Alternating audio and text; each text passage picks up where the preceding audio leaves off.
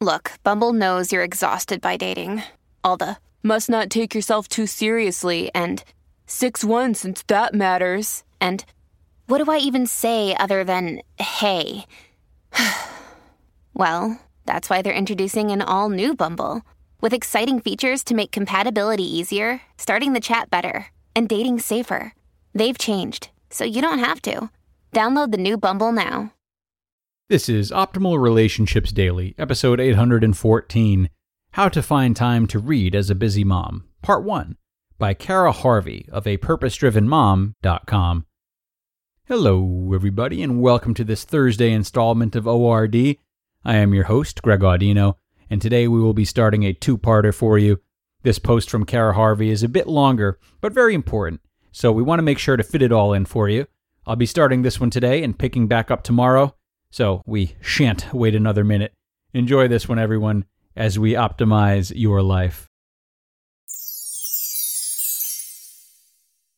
How to Find Time to Read as a Busy Mom, Part 1, by Cara Harvey of apurposedrivenmom.com. How is it possible to find time to read when you're a busy mom? The first few years, I felt like I barely had time to read my grocery list, let alone a book. I felt like a victim of parenting and treated my mom duties and children like they were in the way of what I wanted to do. In the past few months, I had a mindset shift.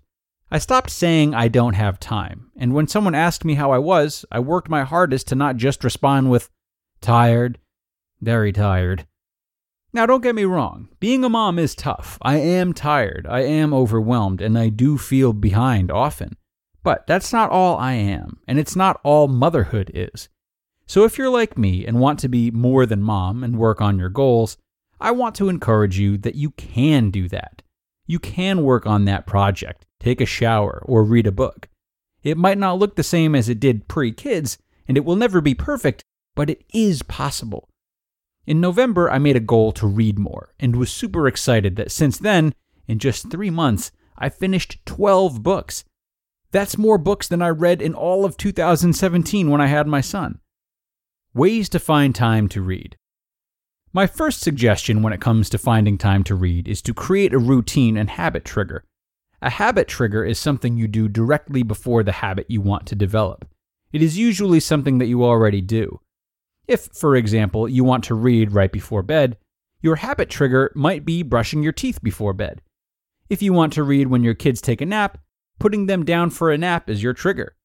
If you don't plan out when in your day you want to read, it's not going to happen. Our days are so go, go, go all the time. Things that are not strategically planned will get skipped. Now, I'm not saying you need to say, every day at 1:35, I will read, because we know that won't happen. But I suggest giving yourself a suggested time and use time blocking. I make it a goal to sit and read for at least 10 minutes 2 times a day. After my 17-month-old goes down for a nap, my 3-year-old and I have reading time. I read a chapter of my nonfiction or self-development book, and she does an independent craft, color, or work on a puzzle. I like to read nonfiction when she's around because if I have to stop to help her, then I can easily get back into what I'm reading.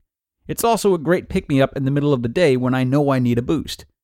Another great time to read is right before bed, but I don't recommend that you read nonfiction. I suggest picking an exciting fiction book that will keep you awake and be just for you. In January, I did a no TV month for myself, and it was incredible.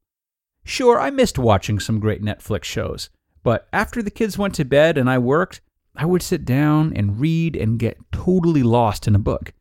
Before, when I was watching more TV, I felt like I never had time to read, when in reality, I was just prioritizing mindless TV instead. Using audiobooks to find time to read.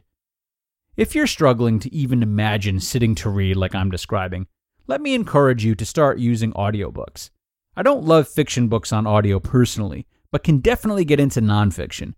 Between nonfiction books on apps like Audible, Hoopla, Scrod, or Overdrive, and podcasts, I feel like I spend so much of my day fueling my brain. Check out Audible if you don't have a membership.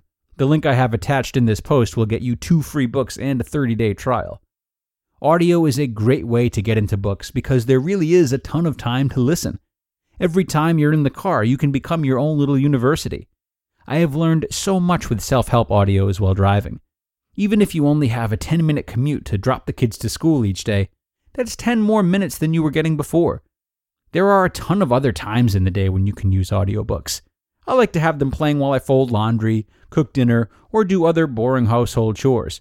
It makes the time go super fast and makes my chores even more fun, if that's possible at all. To be continued. You just listened to part 1 of the post titled, How to Find Time to Read as a Busy Mom by Cara Harvey of apurposedrivenmom.com. And a great start to this longer post from Cara. I'll save most of my commentary for tomorrow once the post has been read in its entirety.